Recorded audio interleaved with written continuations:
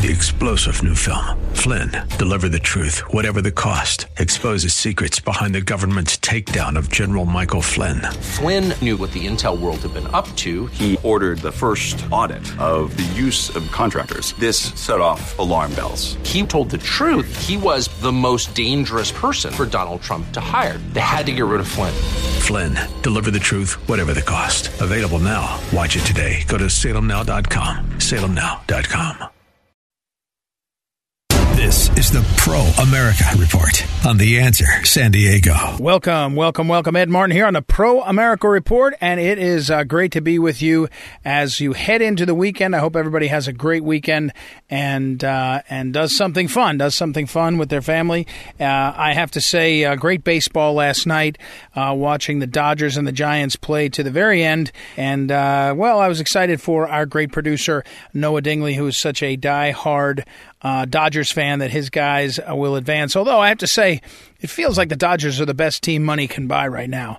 It's hard to root for them, especially as they go up against some other folks. So, all right, what do we have today? Well, we got a couple of great interviews coming up in a moment, and I will get to them. We have, of course, our friend Roger Stone. I've been talking about this interview for a couple of days. Roger Stone will join us, and I'm going to talk about Roger at the beginning of the show on the Wink because it is emblematic of the problems going on in this country. We'll also talk with a gentleman named Pete Sepp. Pete Sepp is the president of the National Taxpayers Union. He will talk about all the details of the $3.5 trillion Democrat spending bill, which is really more like $5 trillion. His organization, National Taxpayers Union, breaks down all this stuff and tells you exactly where the money's going, how it's going. Very helpful group. So we'll talk with him in a moment. So remember, please visit proamericareport.com, proamericareport.com. Sign up there for the daily email. It's called The Wink. What you need to know. It goes out at 8 a.m. East Coast, 5 a.m. Pacific time. Goes into your inbox Monday through Friday. You'll get what you need to know. A few links, a few stories, a lot of times one of these great interviews from the program, and it's all there. It doesn't cost you a nickel. I don't trade your email address for cookies. I don't sell your email address for ducats. I don't do anything. I just make sure to send you those emails, so you'll want to check out. Up to almost 50,000 people have become subscribers or participants, and again, it's free of cost. Go to proamericareport.com and sign up right there. Okay, today, what do you need to know? What's today's Wink? Well, as we finish out the week, I want to point to both a political reality and a cultural, societal reality. So let me first describe, I don't know, I think many of you have probably seen the Hunger Games movies.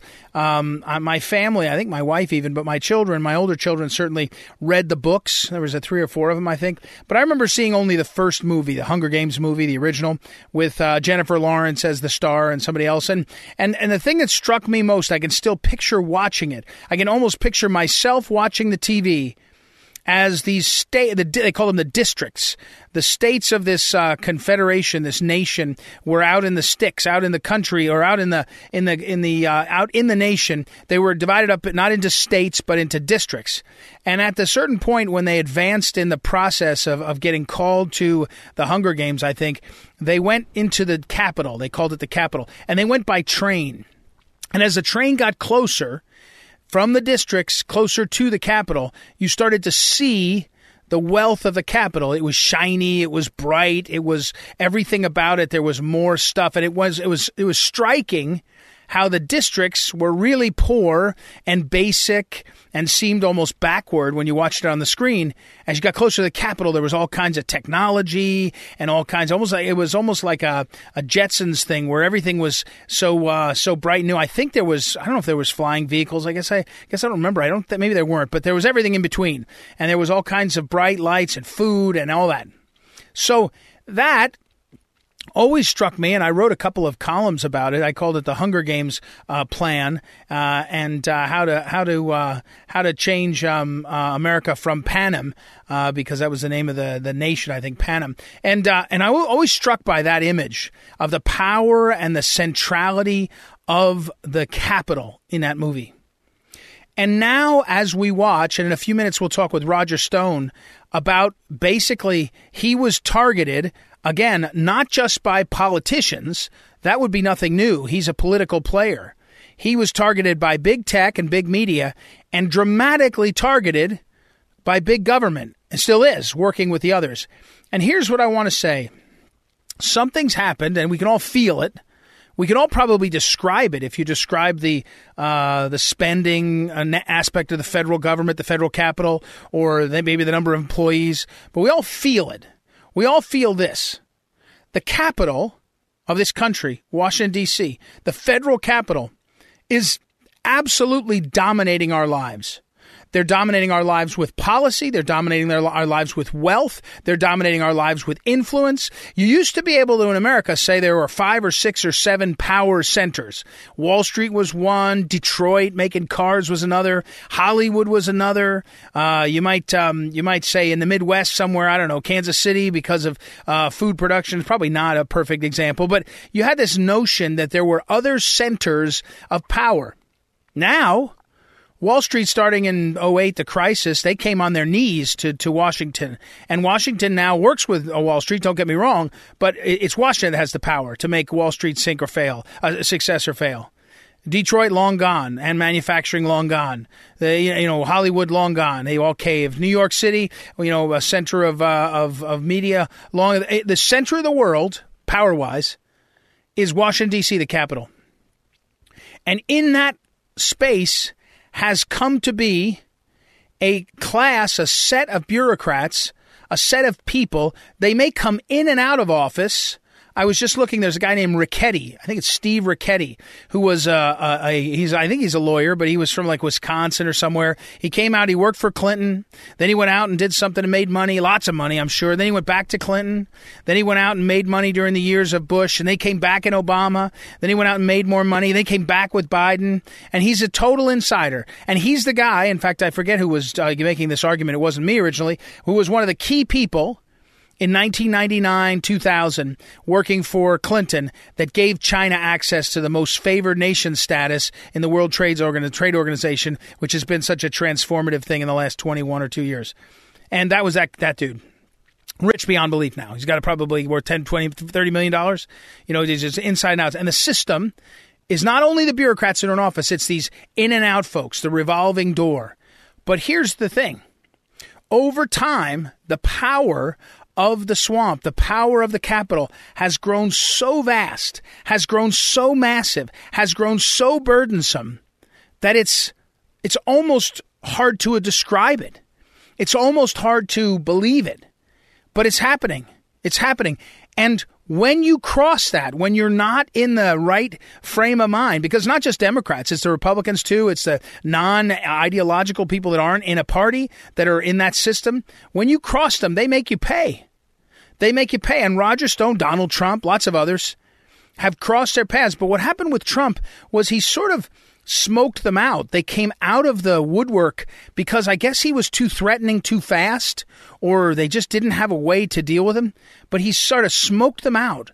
He gave them, he made clear who they really were. And so we saw it. And when you read the documents, legal documents in court, that Roger Stone's cases have yielded in discovery as well as in requests, as well as in arguments, you realize these people are right in front of our eyes, right in front of the face of the country, are doing whatever they want. And when they do what they want, they just count on the system that should hold them accountable to look the other way. And I'm not just talking about Hillary's emails or Hunter Biden's emails or Hunter Biden's laptops. I'm talking about what the Roger Stone, and we'll talk with him in a few minutes, his cases have revealed. And what now John Durham has indicted one lawyer who worked on the Clinton campaign. And you look into these pleadings and you discover that not only did a big lawyer get paid by the Clinton campaign to hire a British former spy to gin up some kind of hit on Trump, but then you had the FBI playing a role in facilitating and magnifying and validating the effort, so much so that at the key crossroads of the so-called scandal, the DNC was hacked, and supposedly by the Russians. The FBI was supposed to investigate that, and the way they investigated it was ask the lawyer, who's now been indicted, Michael Sussman, and his law firm to give them access to the DNC servers. And they were told no. The FBI was told no. We're going to have a private entity, CrowdStrike, do it for us, and we'll let you see the reports. And then what Roger Stone has shown is that the FBI didn't even get to see the real reports. They saw some kind of draft. They may have seen something. But think about that. The nation's law enforcement agency, the most famous, powerful, is sitting there and being told, just wait over there, we'll let you see some of our reports. And then at the heart of a threat to the democracy, supposedly, a Russian hack of one of the two major political parties, we're told to sit tight while the lawyers for the Democrats hire somebody else to do the looking. And guess what? They come up with the solution. They come up with the answer that's most advantageous to try to damage their political opponent. It's so basic. It's so obvious. It's so gallingly wrong. You just shake your head. And yet, here we are. 4.5 years later, no one's held accountable. No one even really realizes that half the country still thinks the Russians hacked the DNC when there's no proof of that. I mean, by the way, I don't know. Maybe it did happen. But the only people that had the servers to look were Democrat operatives who thought it was the best thing to do is not say that there was a Democrat leak, a Sanders person or somebody else, but say it was the Russians and we can blame the Russians. We can tar Donald Trump with the Russian collusion story as a way to damage him. We've reached a point where the deep state, call it, the ruling class, is abusing we the people. And wait till you hear Roger Stone talk about it. All right, we got to take a break. We'll be right back. It's Ed Martin here on the Pro America Report. Back in a moment.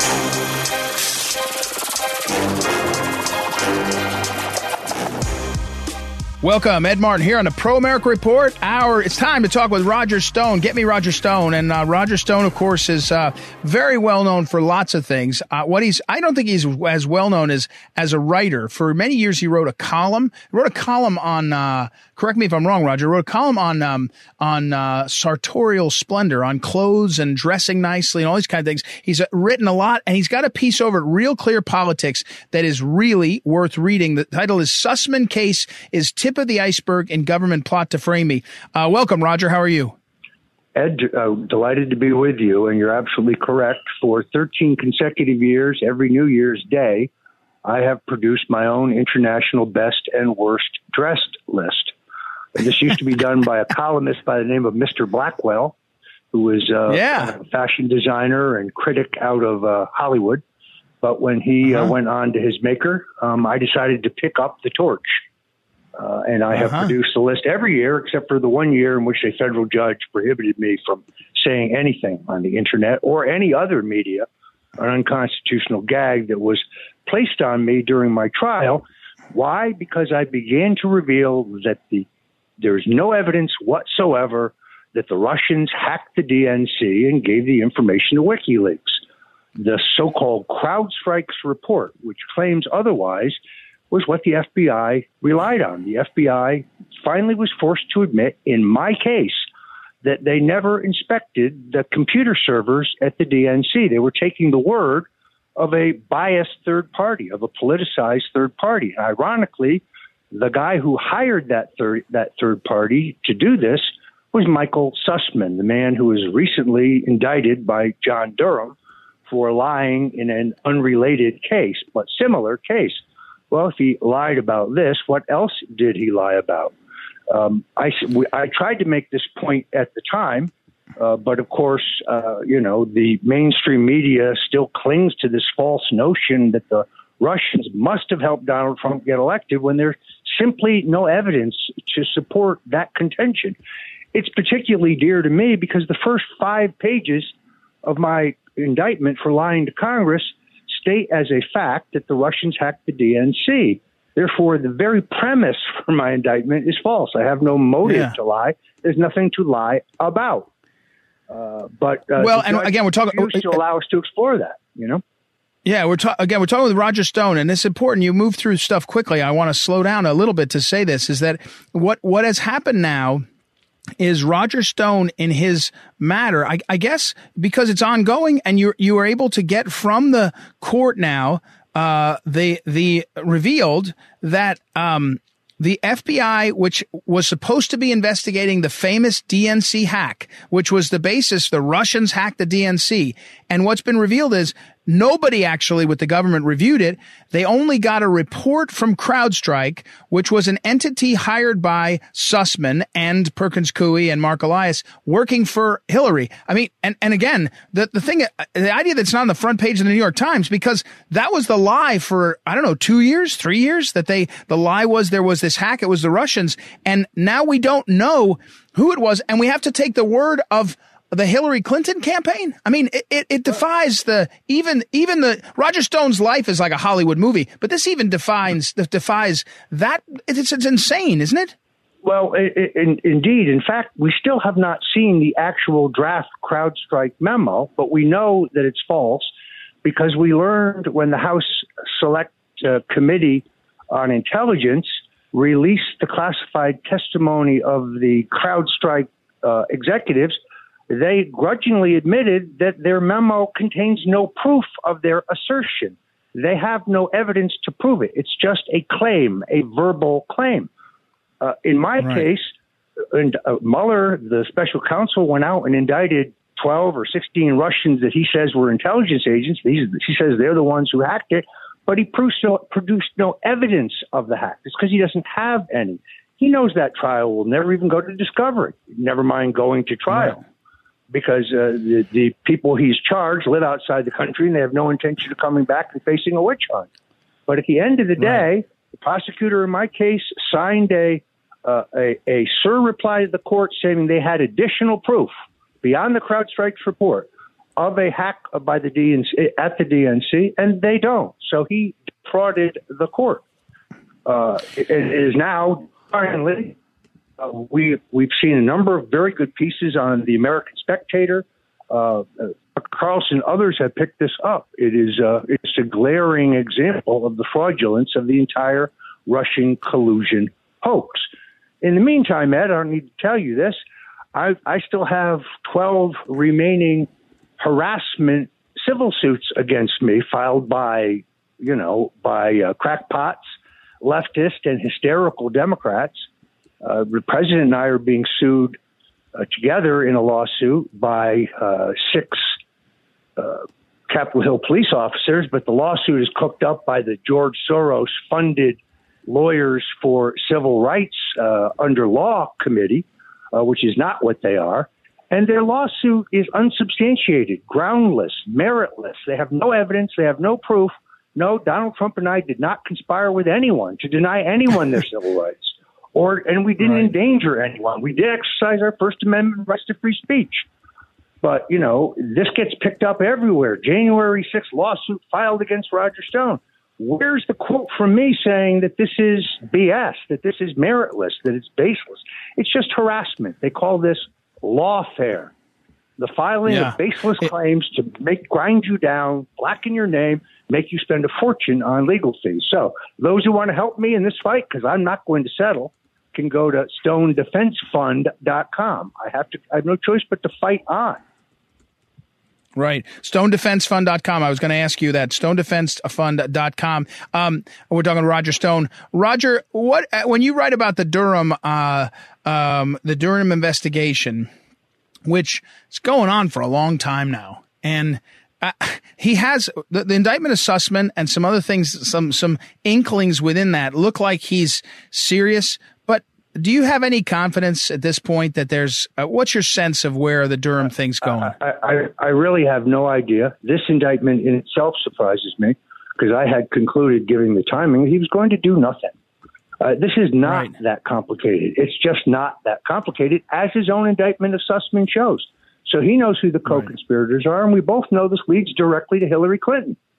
So all those people who thought it was funny that I was going to prison, guess what? I'm free. She's the one who's going to prison ultimately. We're talking with Roger Stone. Roger, are even you, Roger Stone, a keen observer of American political life for 60 years, 65 years? And you were probably 15 when you started, but whatever number of years. Joe Biden's administration, I mean, it's to a level of incompetence that it must even actually astound you a little bit, does it? Actually, sadly, I think they're incredibly competent at extinguishing our constitutional rights. And by declaring anyone who disagrees with them or who wants to guide the education and treatment of their own children as domestic terrorists. Why do they use that phrase? Because if they can declare you a domestic terrorist, they can read your emails, listen to your phone calls, read your text messages, and surveil you in secret without the approval of a federal judge. They could arrest you in secret. They can incarcerate you in secret. They could even execute you in secret. That's what our Republicans voted for in the Patriot Act. And it is not meant to be used in American politics. It's supposed to be used against authentic foreign terrorists who pose a danger to the American people. The mask mandate is all about control. The numbers when it comes to COVID don't seem to add up. I'm not a scientist. I'm not a doctor. But it's pretty clear that the CDC keeps restating their numbers and revising all over the place. The numbers, to me, just don't add up. I believe in health choice. I believe in health freedom. People should make their own decisions about these things. We're talking again with Roger Stone. Roger, one last question. Will the Republicans win the House and Senate next year, even though they are pretty darn inept? I have to answer your question with a question. Are we going to have a free, honest, and fully transparent election? If we are, yes, I think the stage will be set for a comeback. Those candidates that do best will be the America First candidates who beat Republican incumbents in primaries.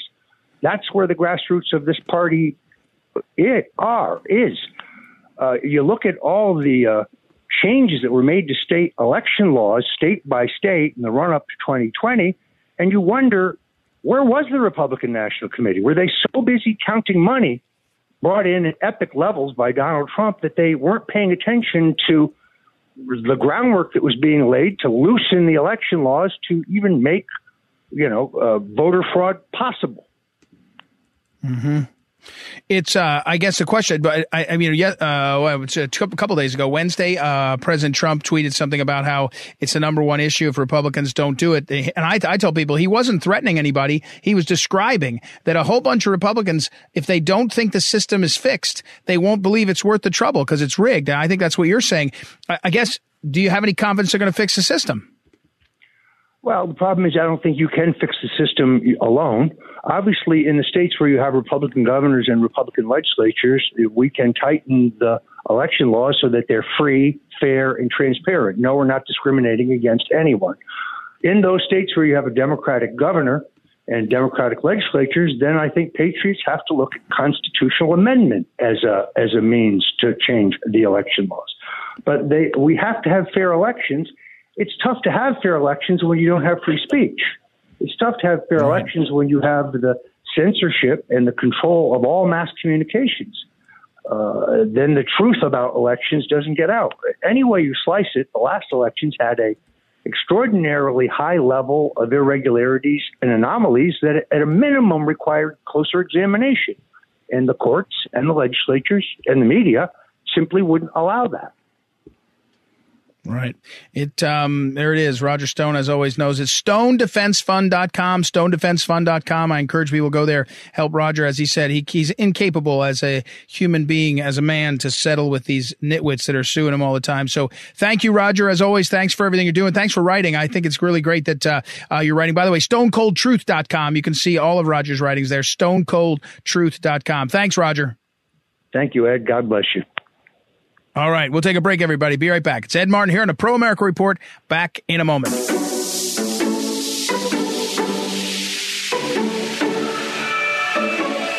Welcome back. Ed Martin here on the Pro America Report. And our next guest is, I don't know that I've had him on the show before, but I've read his stuff. He's the president of the National Taxpayers Union, Pete Sepp. And I can't remember, Pete, one of your staffers years ago, really good guy, was very helpful in Missouri. I think I was working for the governor of Missouri, and we were doing some things to try to get a grip on what was going on. If you don't know the National Taxpayers Union, you need to check it out because they do great research, especially. They follow a lot of these issues. It's NTU.org. NTU.org. I'm looking at some of the op-eds and things that are posted there. It's a really helpful organization. So welcome, president of the organization, Pete Sepp. How are you, sir? Doing well, thank you. And I'm a Webster University alum, so really love the state of Missouri.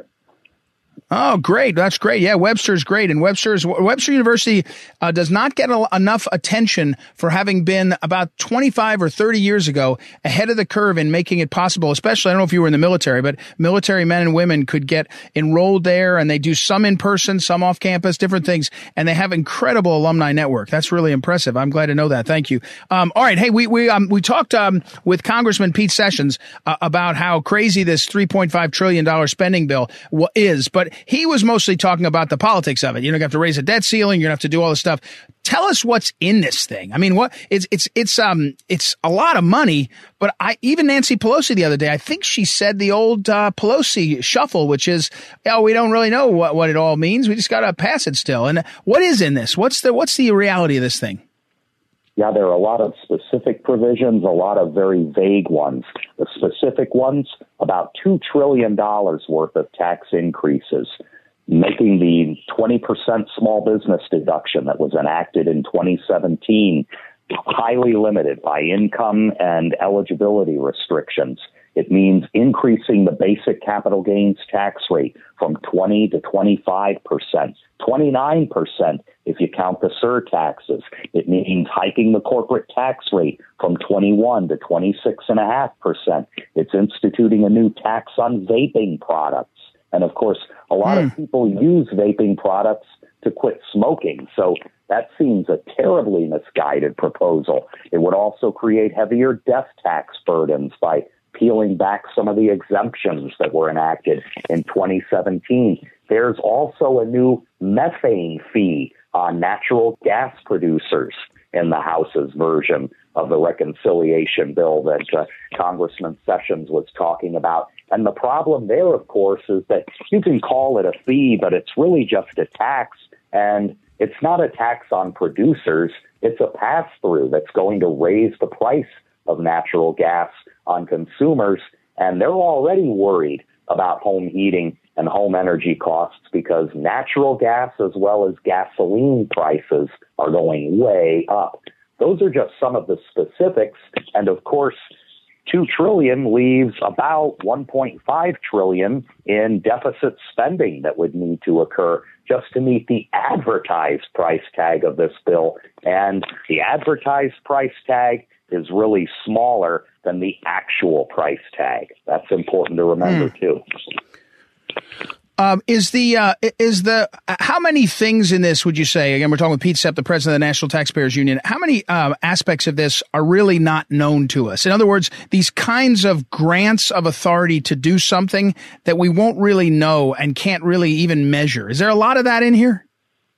Yes, and the single biggest worry for us as a taxpayers organization is that this bill currently takes barely more than a paragraph to explain an $80 billion, 50% budget increase for the Internal Revenue Service. It essentially says, here's the money. This is going to be used for increased tax enforcement with the goal of raising more uncollected tax revenue that currently the IRS is apparently not able to get. Well, in that very brief language, there's a lot of mischief, a lot of concern. How many agents will be hired? Will the IRS claim new powers, for example, to snoop in Americans' bank accounts? That's a big deal right now.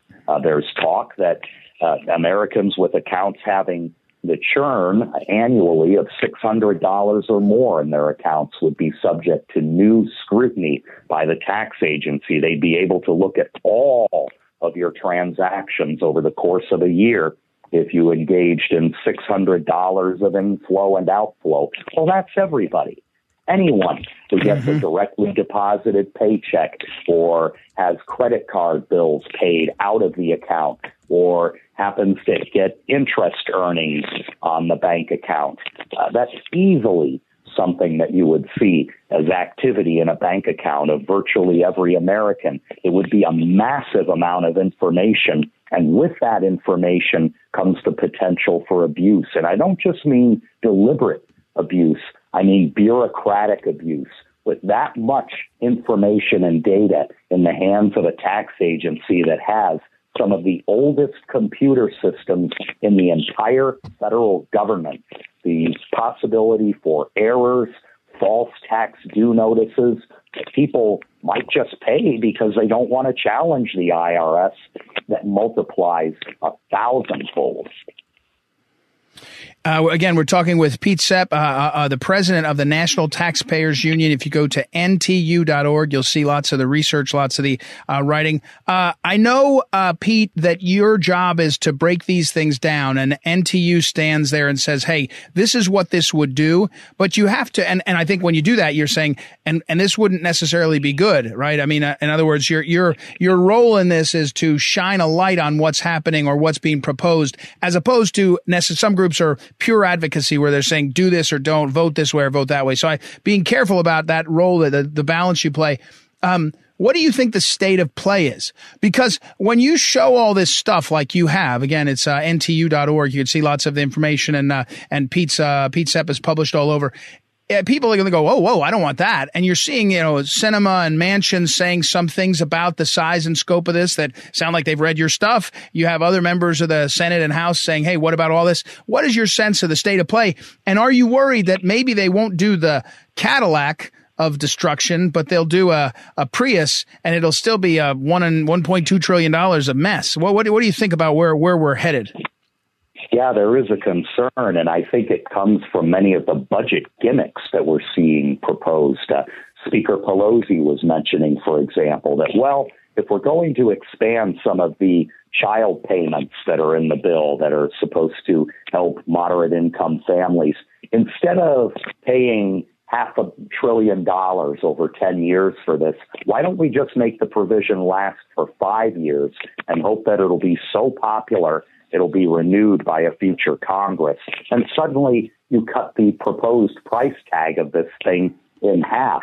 Well, you don't really do that. All you're saying is that you're going to have the provision be temporary with a wink and a nod, and it'll get enacted by another Congress and extended in perpetuity.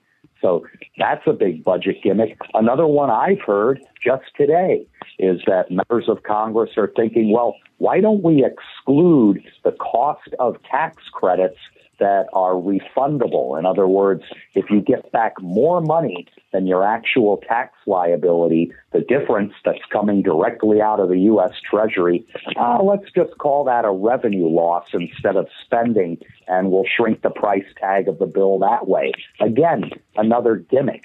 A refundable portion of a tax credit is not the taxpayer's own money coming back to them. It's someone else's money. We're talking with Pete Sepp, and Pete at ntu.org is the best place. I'm looking here now, and I want to make sure, is there a particular place to look there that you say on what's exactly in this bill? I'm trying to make sure I put up, because I want to put up on social media too. I see one of them is from Andrew Wilford for your team, but where do you recommend on the NTU page? I would go to ntu.org/no Biden taxes. That's no President Biden's last name, no Biden taxes. And that will take you to a central landing page about the reconciliation bill and some of the things that people need to be aware of. That's the one. I did see that. That's what I was trying to find, and I didn't see it on the front. Good. That's perfect. Very good. Okay. Well, listen, Pete Sepp, I appreciate it very much. NTU.org is the website. The NTU.org/no Biden taxes. Yes. Okay. No Biden taxes. And we'll keep you on auto dial so we can get an update on this. I appreciate it very much, sir. Oh, thanks so much for having me. Take care. All right, we'll take a break, everybody, and we'll be right back. It's Ed Martin here on a Pro America Report. Back in a moment. This is the Phyllis Schlafly Report, presenting a daily conservative pro-family perspective since 1983 and continuing the legacy of Phyllis Schlafly. Now, here's the president of Phyllis Schlafly Eagles, Ed Martin. Joe Biden seems to have timed his pullout from Afghanistan not to minimize deaths and destruction, but to facilitate photo ops for him on the 20th anniversary of 9/11. Former President Trump responded by properly calling for Biden's resignation before China and other rogue nations exploit his weakness as the Taliban did. The same European leaders who enjoyed treating Trump with disdain probably now wish he never left the White House. After Biden's big blunder, it didn't take long before Europe was being overrun by Afghan refugees. Do you miss me yet? Trump asked. And with each passing day, we miss him more. In 4 entire years of Trump's leadership, nothing like this catastrophe occurred. And barely 6 months into the Biden presidency, the wheels seem to be already coming off. The coming flood of refugees from Afghanistan may be what liberals really want, just as they've tolerated over 1 million impoverished migrants crossing our southern border. Globalist Republicans foolishly joined their voices in harmonious chorus with the Democrats, who called for Americans to be compassionate enough to ship tens or even hundreds of thousands of poorly vetted Afghan refugees to our communities. These summer soldiers and sunshine patriots are the reason America's pullout from Afghanistan turned into one of the greatest military disasters in world history. To be clear, Afghanistan is not a defeat for America's brave soldiers and Marines who served so courageously in Afghanistan under terrible conditions. In late 2001, merely 3,000 American troops swiftly accomplished what seemed impossible by seizing control of Afghanistan from al-Qaeda for harboring 9/11 terrorists. But progressives and an effete occupant of the White House have snatched defeat from the jaws of victory. This failure was not on the battlefield, but in the misguided ideology of those who attempted to impose political correctness on a country that is the antithesis of it. America still has the greatest military on the face of the planet, but the story of Afghanistan is a cautionary tale to warn Americans that even the greatest and strongest military force can be brought down by inept politicians and bureaucrats. This has been the Phyllis Schlafly Report from Phyllis Schlafly Eagles. As leader of the free world, America has a responsibility to stay strong in economics, industry, morality, and military capability. Never hesitating to say America first. At phyllisschlafly.com, you'll see why the best foreign policy begins with a strong America. Join the conversation at phyllisschlafly.com. Thanks for listening, and join us again for the Phyllis Schlafly Report.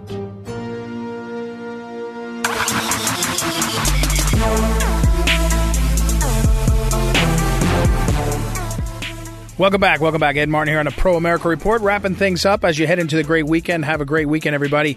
I want to say thank you to Roger Stone for coming on, Pete Sepp for coming on. Thank you to Joanna for booking our guests, and especially Noah Dingley, our great producer, for keeping everything going forward. Let's finish with this. It's a little disheartening, I'll tell you, because I watch it all the time. On the right, on the conservative side, on the Republican side, anyone who does the right thing, there's a good chance he or she will be left standing by himself or herself. It happens all the time. Somebody that runs for office and doesn't win, they don't get a job afterwards. Somebody who stands up for something and expects, that maybe I'll get help later. It turns out a lot of times they don't. There are people that are loyal that come around, and one of the things that the late Phyllis Schlafly used to teach me to do was, and we always do it as much as we can, is stick with the folks who have been targeted and left behind. It's actually one of the lessons. General Mike Flynn, who's such a good friend and such a great guy, he was somebody who, in the midst of his troubles, when a lot of people were stepping back, we stepped towards him and helped him and cared to help. And it turns out, of course, we were right. It didn't matter. It didn't matter if he was vindicated publicly the way he was. To me, it mattered that we stuck with him. Well, on the left, they do this all the time. In fact, they do the opposite.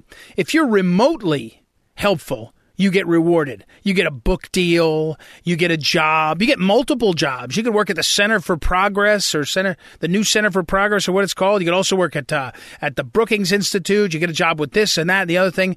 And the best example right now is to watch McCabe, to watch the former Attorney General of the United States, Andrew McCabe. And Andrew McCabe was fired by Attorney General Sessions because, at least allegedly, I don't know if it was ever proven, but there was lots of indications that McCabe was misleading. He was not telling the truth. He was being political. Lots of examples of that. And so he was fired.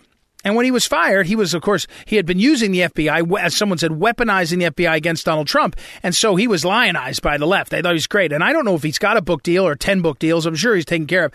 But here's what why elections matter. He sued the Department of Justice and said, you wrongfully fired me. And under the Trump administration, they fought back and said, no, we fired you for this reason, get out of here. But as soon as Biden won, the Department of Justice, that is now McCabe-friendly, looked for a way to settle that case. And the way they settled it was they rescinded his termination, and they just said he retired, and they gave him his full pension. So he's probably going to make $200,000 a year for the rest of his life. I don't know how good. I'm not sure the FBI pension is that good, but I bet it's pretty close. More importantly, no one is saying this. By the way the FBI did that, I think when you're terminated like he was, you lose your clearances.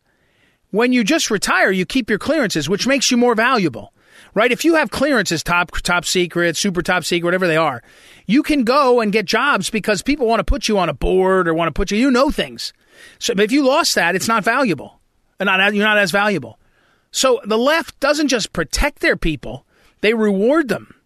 If you're Susan Rice, at the end of the Obama administration, you were embarrassed. You should have been embarrassed. You had violated at least the norms, if not the laws, but you weren't held accountable. In fact, you were rewarded. You taught at Stanford. You did this, that, and the other thing. It's a terrible thing to see. And you just kind of wait. You wait and hope for karma, and what goes around comes around. We'll see. All right, we got to have a great weekend, everybody. Have a great weekend. And go to visit ProAmericaReport.com. I'm Ed Martin. We'll talk to you next week.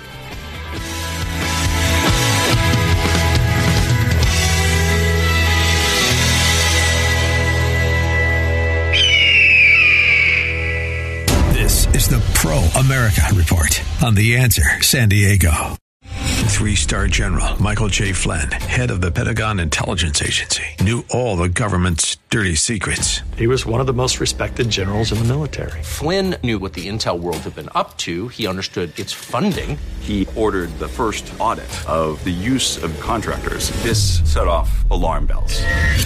The explosive new documentary, Flynn, Deliver the Truth, Whatever the Cost, uncovers the facts behind this scandal. Flynn told the truth. He was the most dangerous person for Donald Trump to hire. I find out the worst enemy that I'm going to face in my life is right here in America. They took my assessment and they wanted me to change it. And I was like, I'm not changing it. They had to get rid of Flynn. With in-depth interviews, archival footage, and never-before-seen personal records of the man behind the headlines. I just felt like I was drowning. Flynn, Deliver the Truth, Whatever the Cost. Available now. Watch it today. Go to salemnow.com. salemnow.com.